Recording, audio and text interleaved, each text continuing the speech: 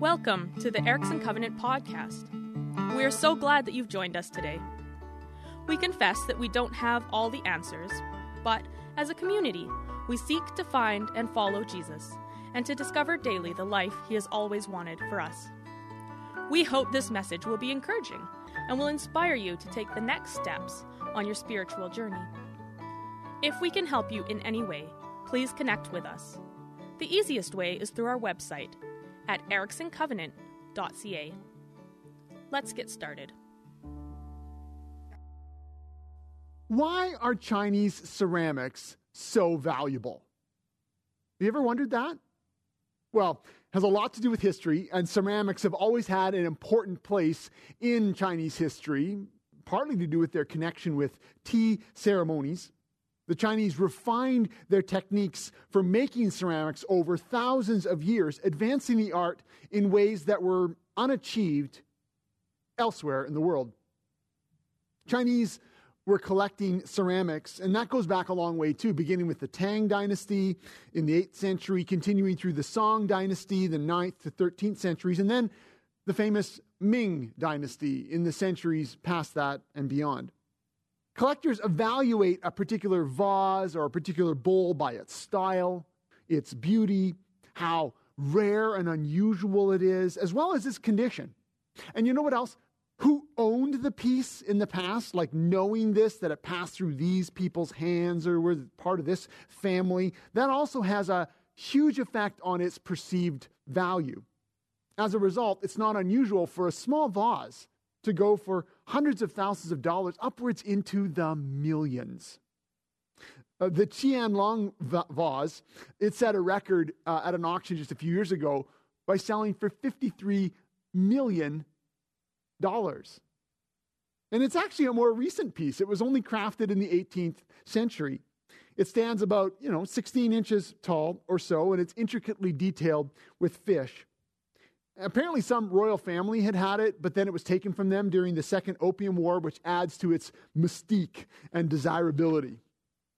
Rare and valuable art indeed.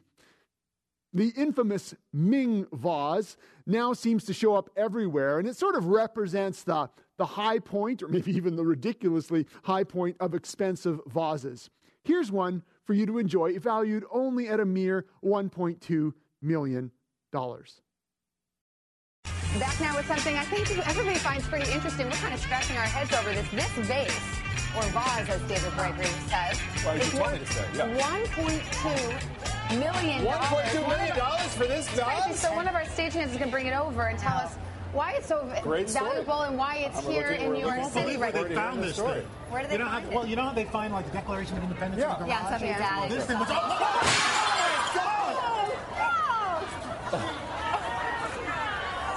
Oh, you gotta be kidding me. Oh my goodness, the horror, the shame, the shock. Did you see it on their faces? I mean, they were completely flabbergasted. Stunning, uncomprehending shock at the devastation of something so valuable.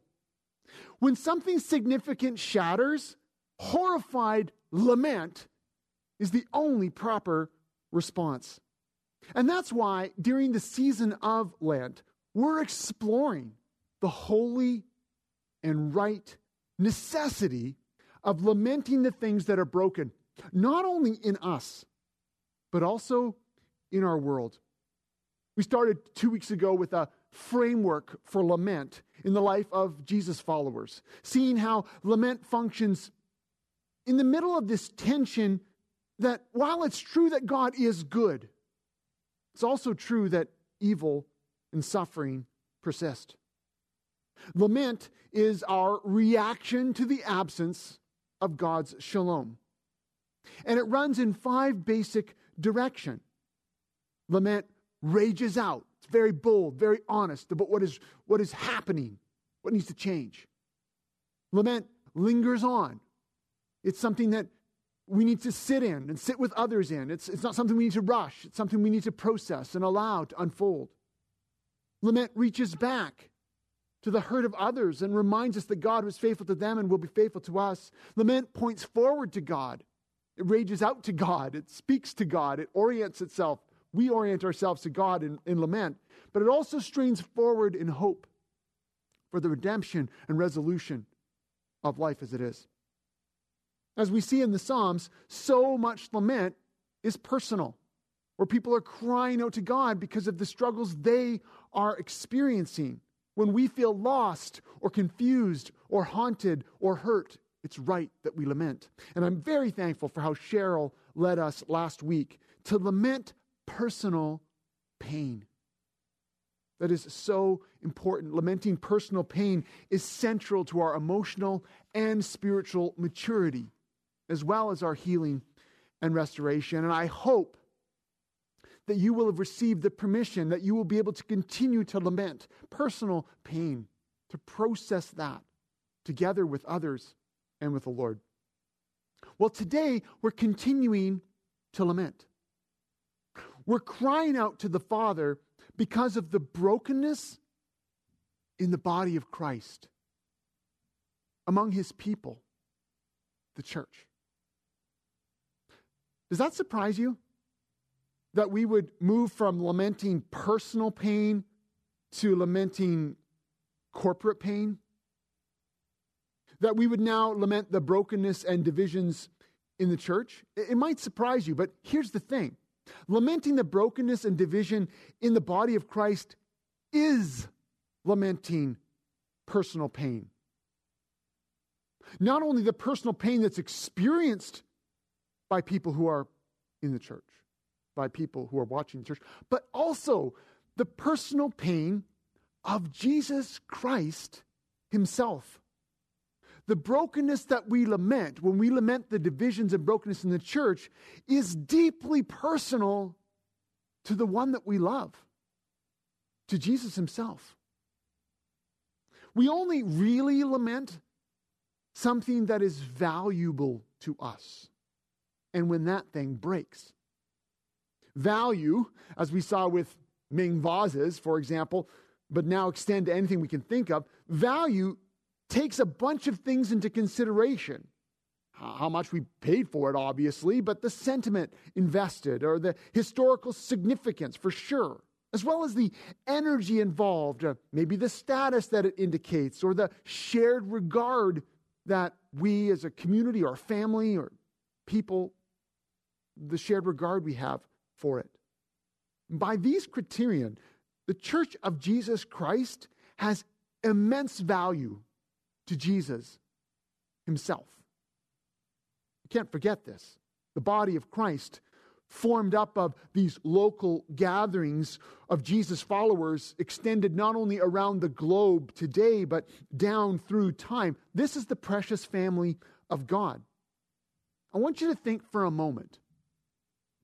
I want us to feel the value that the church has to Jesus. I mean, our triune God created human beings to be in his image, to reflect God's kingdom to the world. That was our vocation. That's why we were created. I mean, how valuable do you have to be to get that role? First off, that's the backdrop.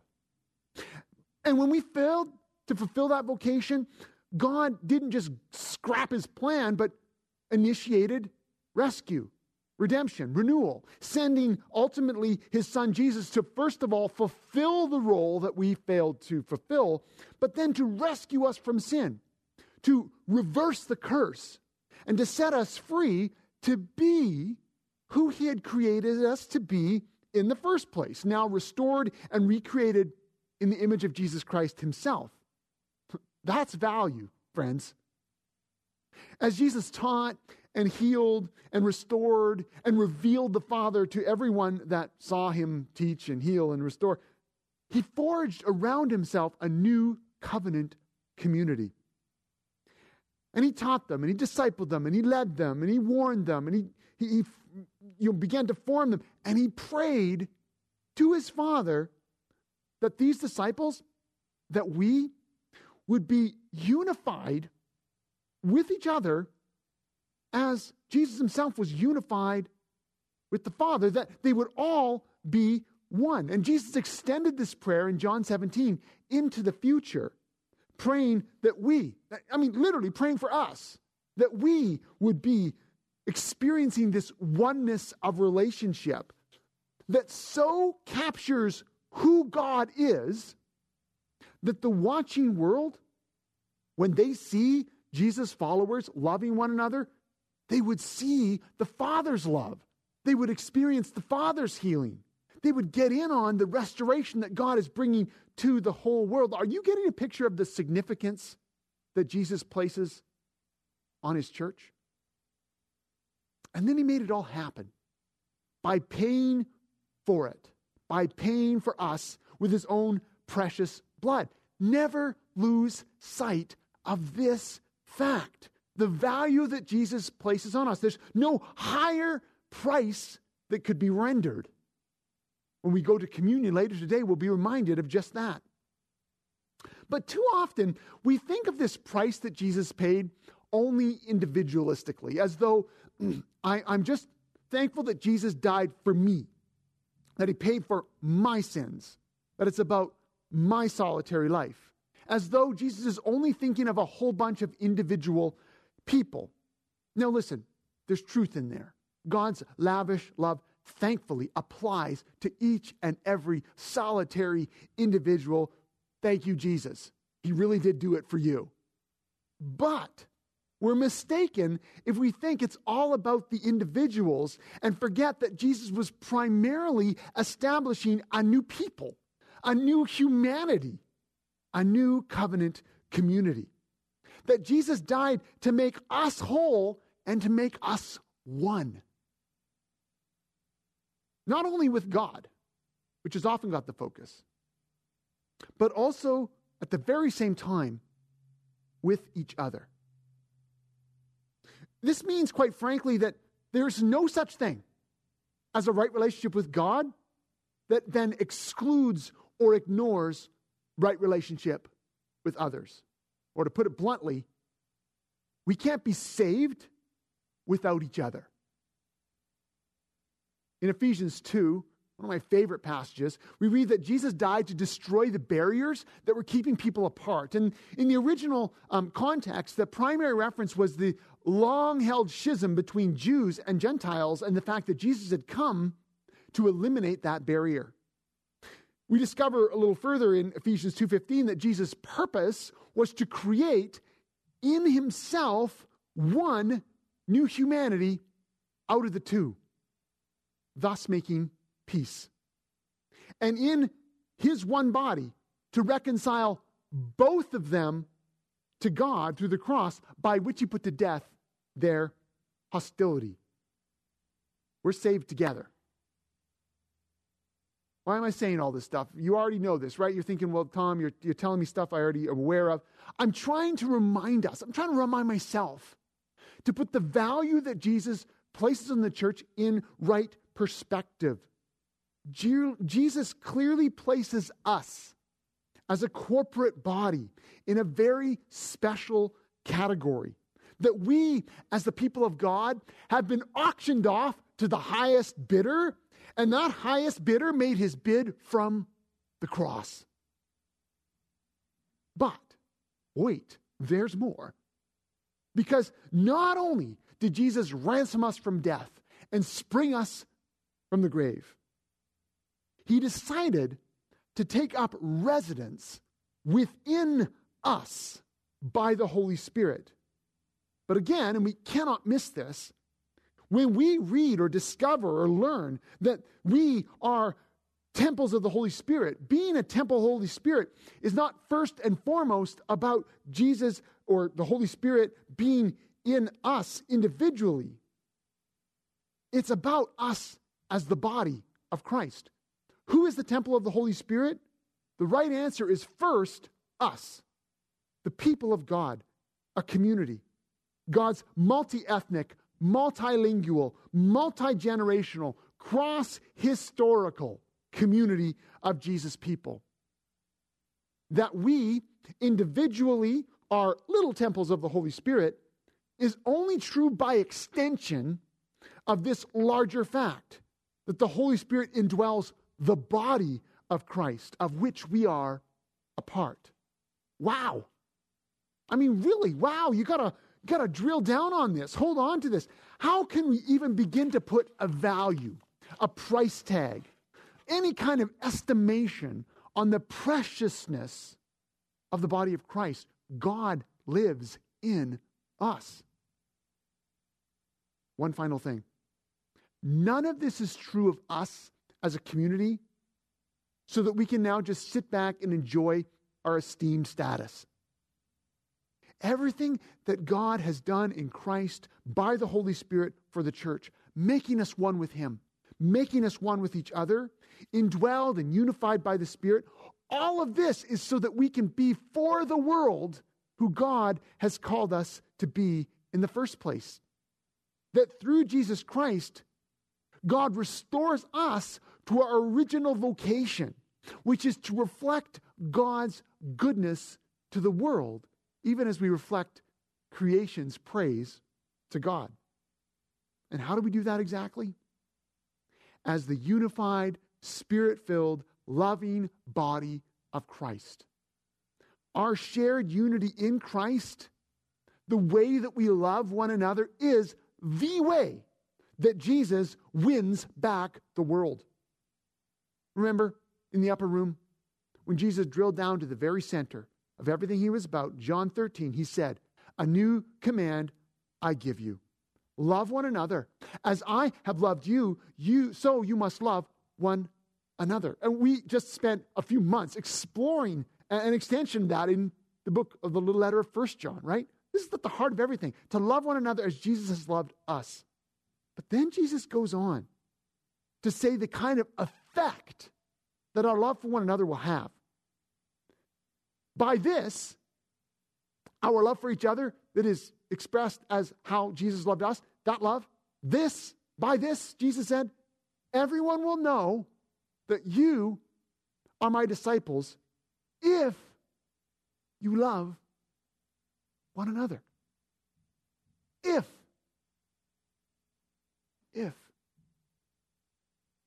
How valuable is the church to Jesus?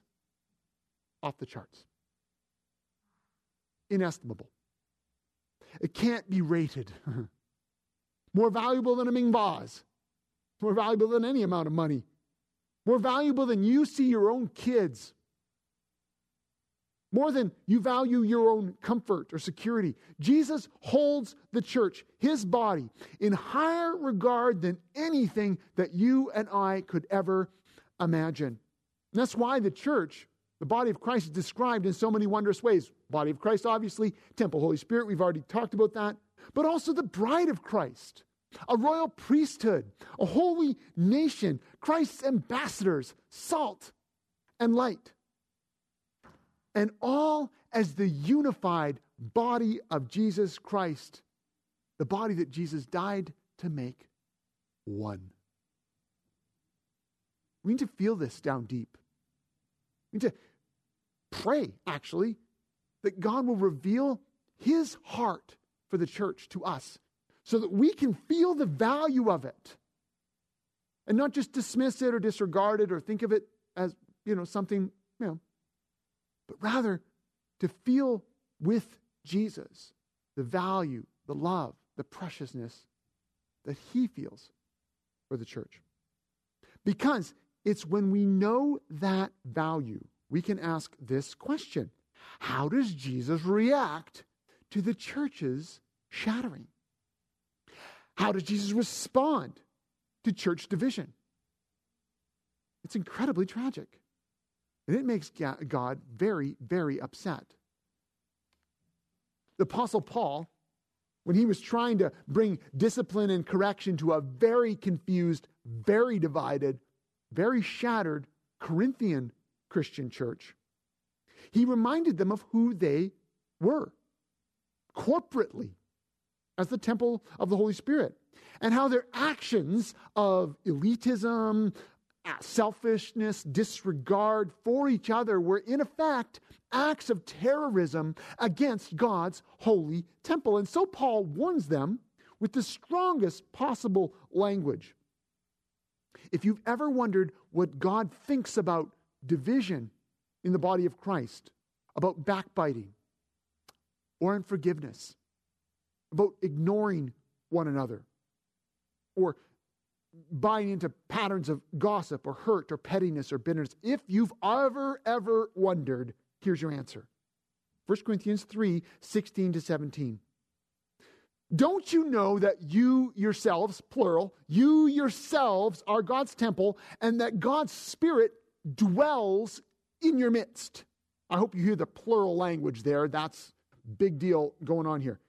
You as a community. And then he says, if anyone destroys God's temple, God will destroy that person. For God's temple is sacred, and you together are that temple. Oh, this is heavy stuff, friends. I hope you feel that. I feel that. There's a huge warning here. People who destroy God's temple, who tear down, who shatter or disregard or deceive or fail to love or fail to care, God will destroy them. Yikes. That's the value that God places on his people.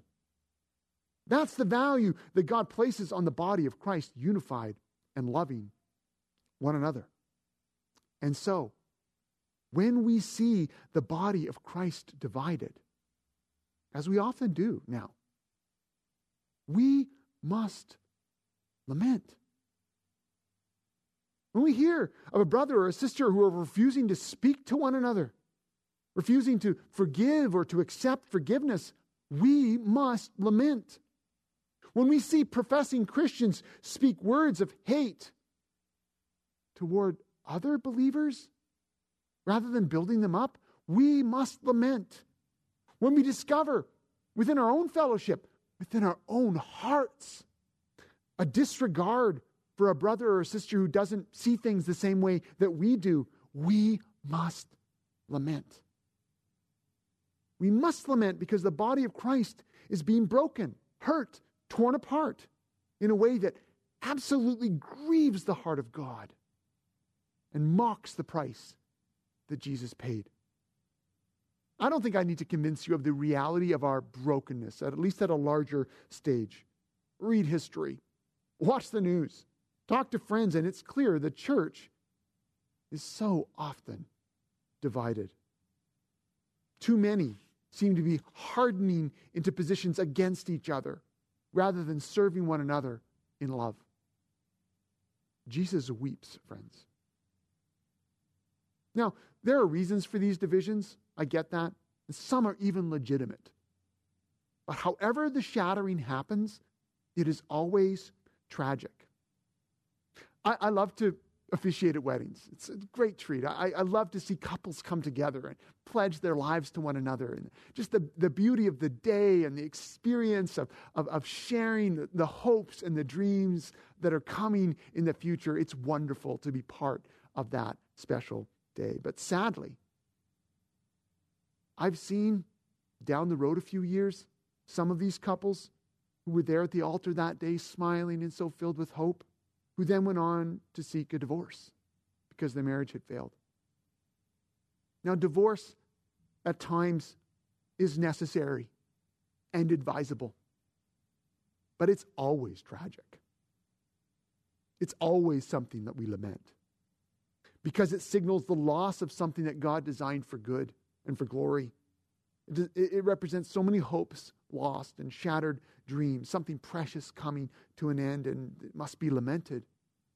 Well, so it is with the church. Some separations, some divisions, both in history and today, are necessary. Perhaps even, you would say, surgical, needing to deal with a cancer in the body that must be destroyed. I get it. But usually, most often, that's not what causes divisions. What most often harms or breaks the church is selfish, sinful behavior, unforgiveness, pride, disregard for one another, the kind of sin that the Holy Spirit is trying to get us to repent of, to turn around and leave, to change. The Holy Spirit is trying to lead us more deeply into fellowship with him and with each other, not away from each other. But however division happens, it must always be lamented and mourned and grieved. And so for today, I won't keep going on and on, as you know I can do. I want instead to lead us in lament, based simply on this, that God holds us as his church, both local and global, in an unimaginably high value. And when the body of Christ is broken or shattered or divided, we must lament that. We may need to do more than lament, but we need to lament. We need to start there. We need to join our grieving voices with the groanings of the Holy Spirit for his afflicted temple. So to do that, we're going to go to the Lord's table together today. We receive the core New Testament teaching about communion in 1 Corinthians 11. I've already mentioned how dysfunctional and divided the Corinthian church was, and everything Paul says in this letter, he addresses a lot of different things, is all an attempt to do damage control and wake this church up to the reality of what they're doing to each other. And these gatherings around the Lord's Supper were absolutely no different. Listen to how it starts. In the following directives, I have no praise for you. For your meetings do more harm than good. In the first place, I hear that when some of you come together as a church, there are divisions among you. And to some extent, I believe it. No doubt there have to be differences among you to show which of you have God's approval. I hope you can hear the sarcasm in that, because that's what Paul's doing there. Wow, this church needs help. And so now Paul's going to go on and give them basic teaching about the Lord's table into a church that is so divided. Why? Because if there's ever a place where we need to both lament the brokenness of the body of Christ, but come together unified, it is at the table of Jesus. Communion speaks to a divided church. And we come to the table today as a church. And you need to know, I know there might be some of you right now, they're thinking, whoa, why is Tom preaching about this? Like, is there something going wrong with the Erickson Covenant Church? Actually, nothing more than normal. I mean, we experience division and struggle and relationships, and, that's going on. That always is going on. We're people. But really, as a church, we're doing reasonably well. But the truth is, this grieves the heart of God. And we lament this with him. And we come together with a renewed sense around the table of our call to be loving, to be unified, our desire to be united in Christ. Today, I've asked Glenna Balcom to join me at the communion table together.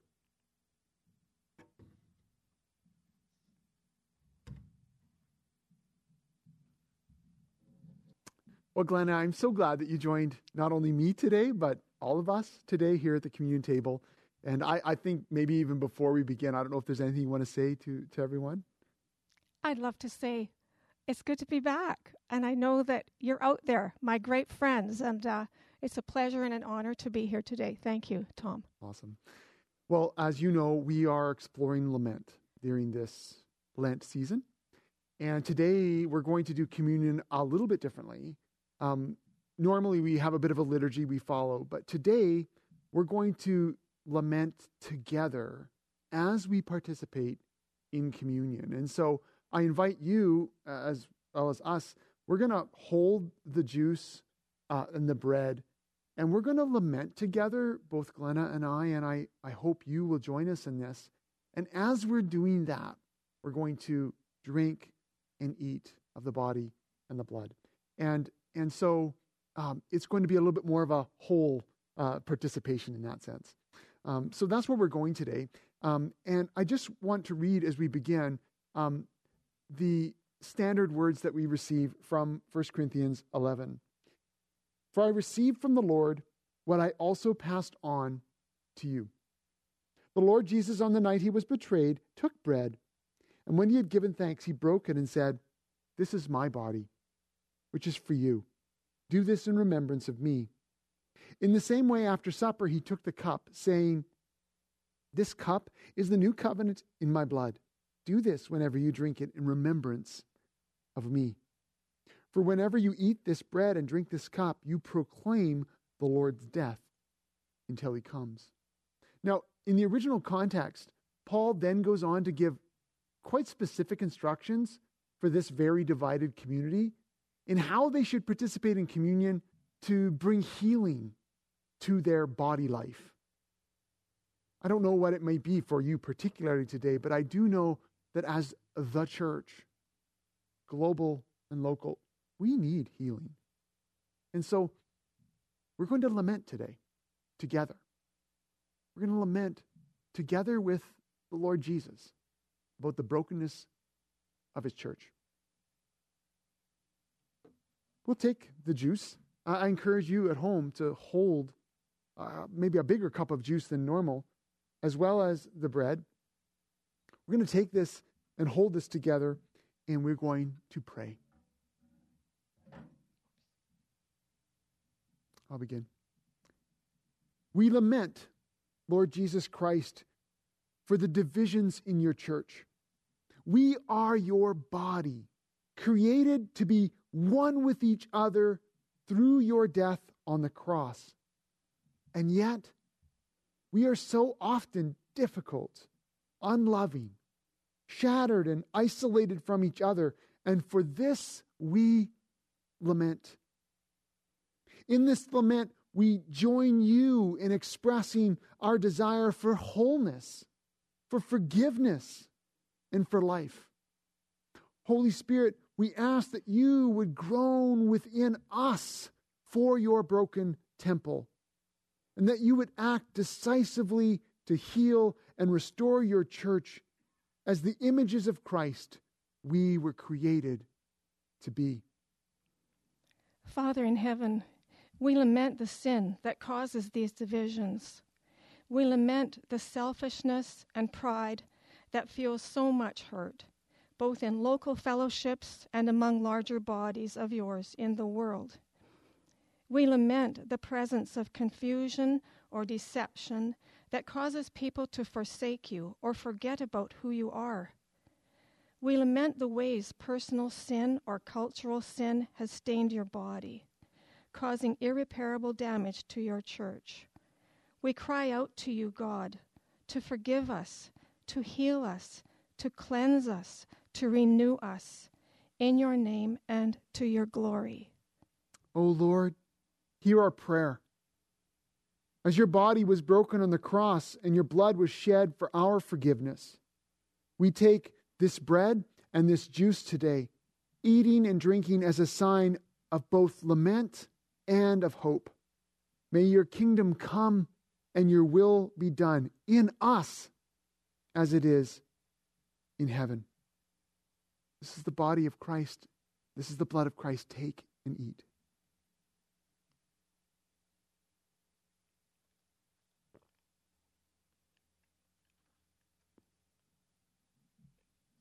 Lord Jesus Christ, we lament also the hurt that has been done to others because of the divisions in your body. You said that it would be better for someone to be weighted down by a stone and drown in the sea than cause one of your little ones to stumble and fall. And yet, we confess that divisions, selfishness, pride, and sin have done exactly that to so many people. Lord, have mercy on your little ones. Restore those who have been hurt. Protect them by your powerful name. So many people have experienced church hurt. Lord Jesus, we lament that the phrase church hurt even exists. And we cry out to you for them, that you would meet and win and welcome those who've been hurt back into your family, back into fellowship with your people. Forgive us, Lord, and correct us so that we love others as you loved us. O Lord, hear our prayer. As your body was broken on the cross and your blood was shed for our forgiveness, we take this bread and this juice today, eating and drinking as a sign of both lament and of hope. May your kingdom come and your will be done in us as it is in heaven.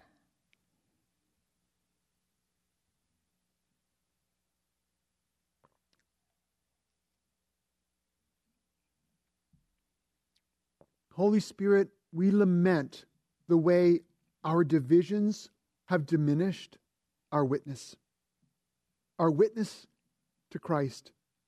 We understand that our purpose is to reveal the love of the Father for the world through our love for each other. And we lament that we have often not done so. And as a result, the watching world has often missed who you are. Have often missed who you are because of our sin. Lord, have mercy.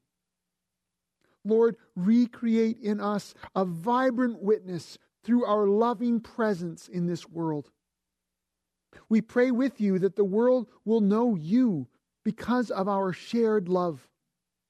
We lament the loss of witness that has been sustained. And we pray that men and women and children in our community, in our world, will see a truly loving church, unified by your Spirit and poured out for the world. Lord, hear our prayer. As your body was broken on the cross and your blood was shed for our forgiveness, we take this bread and this juice today, eating and drinking as a sign of both lament and of hope. May your kingdom come and your will be done on earth as it is in heaven.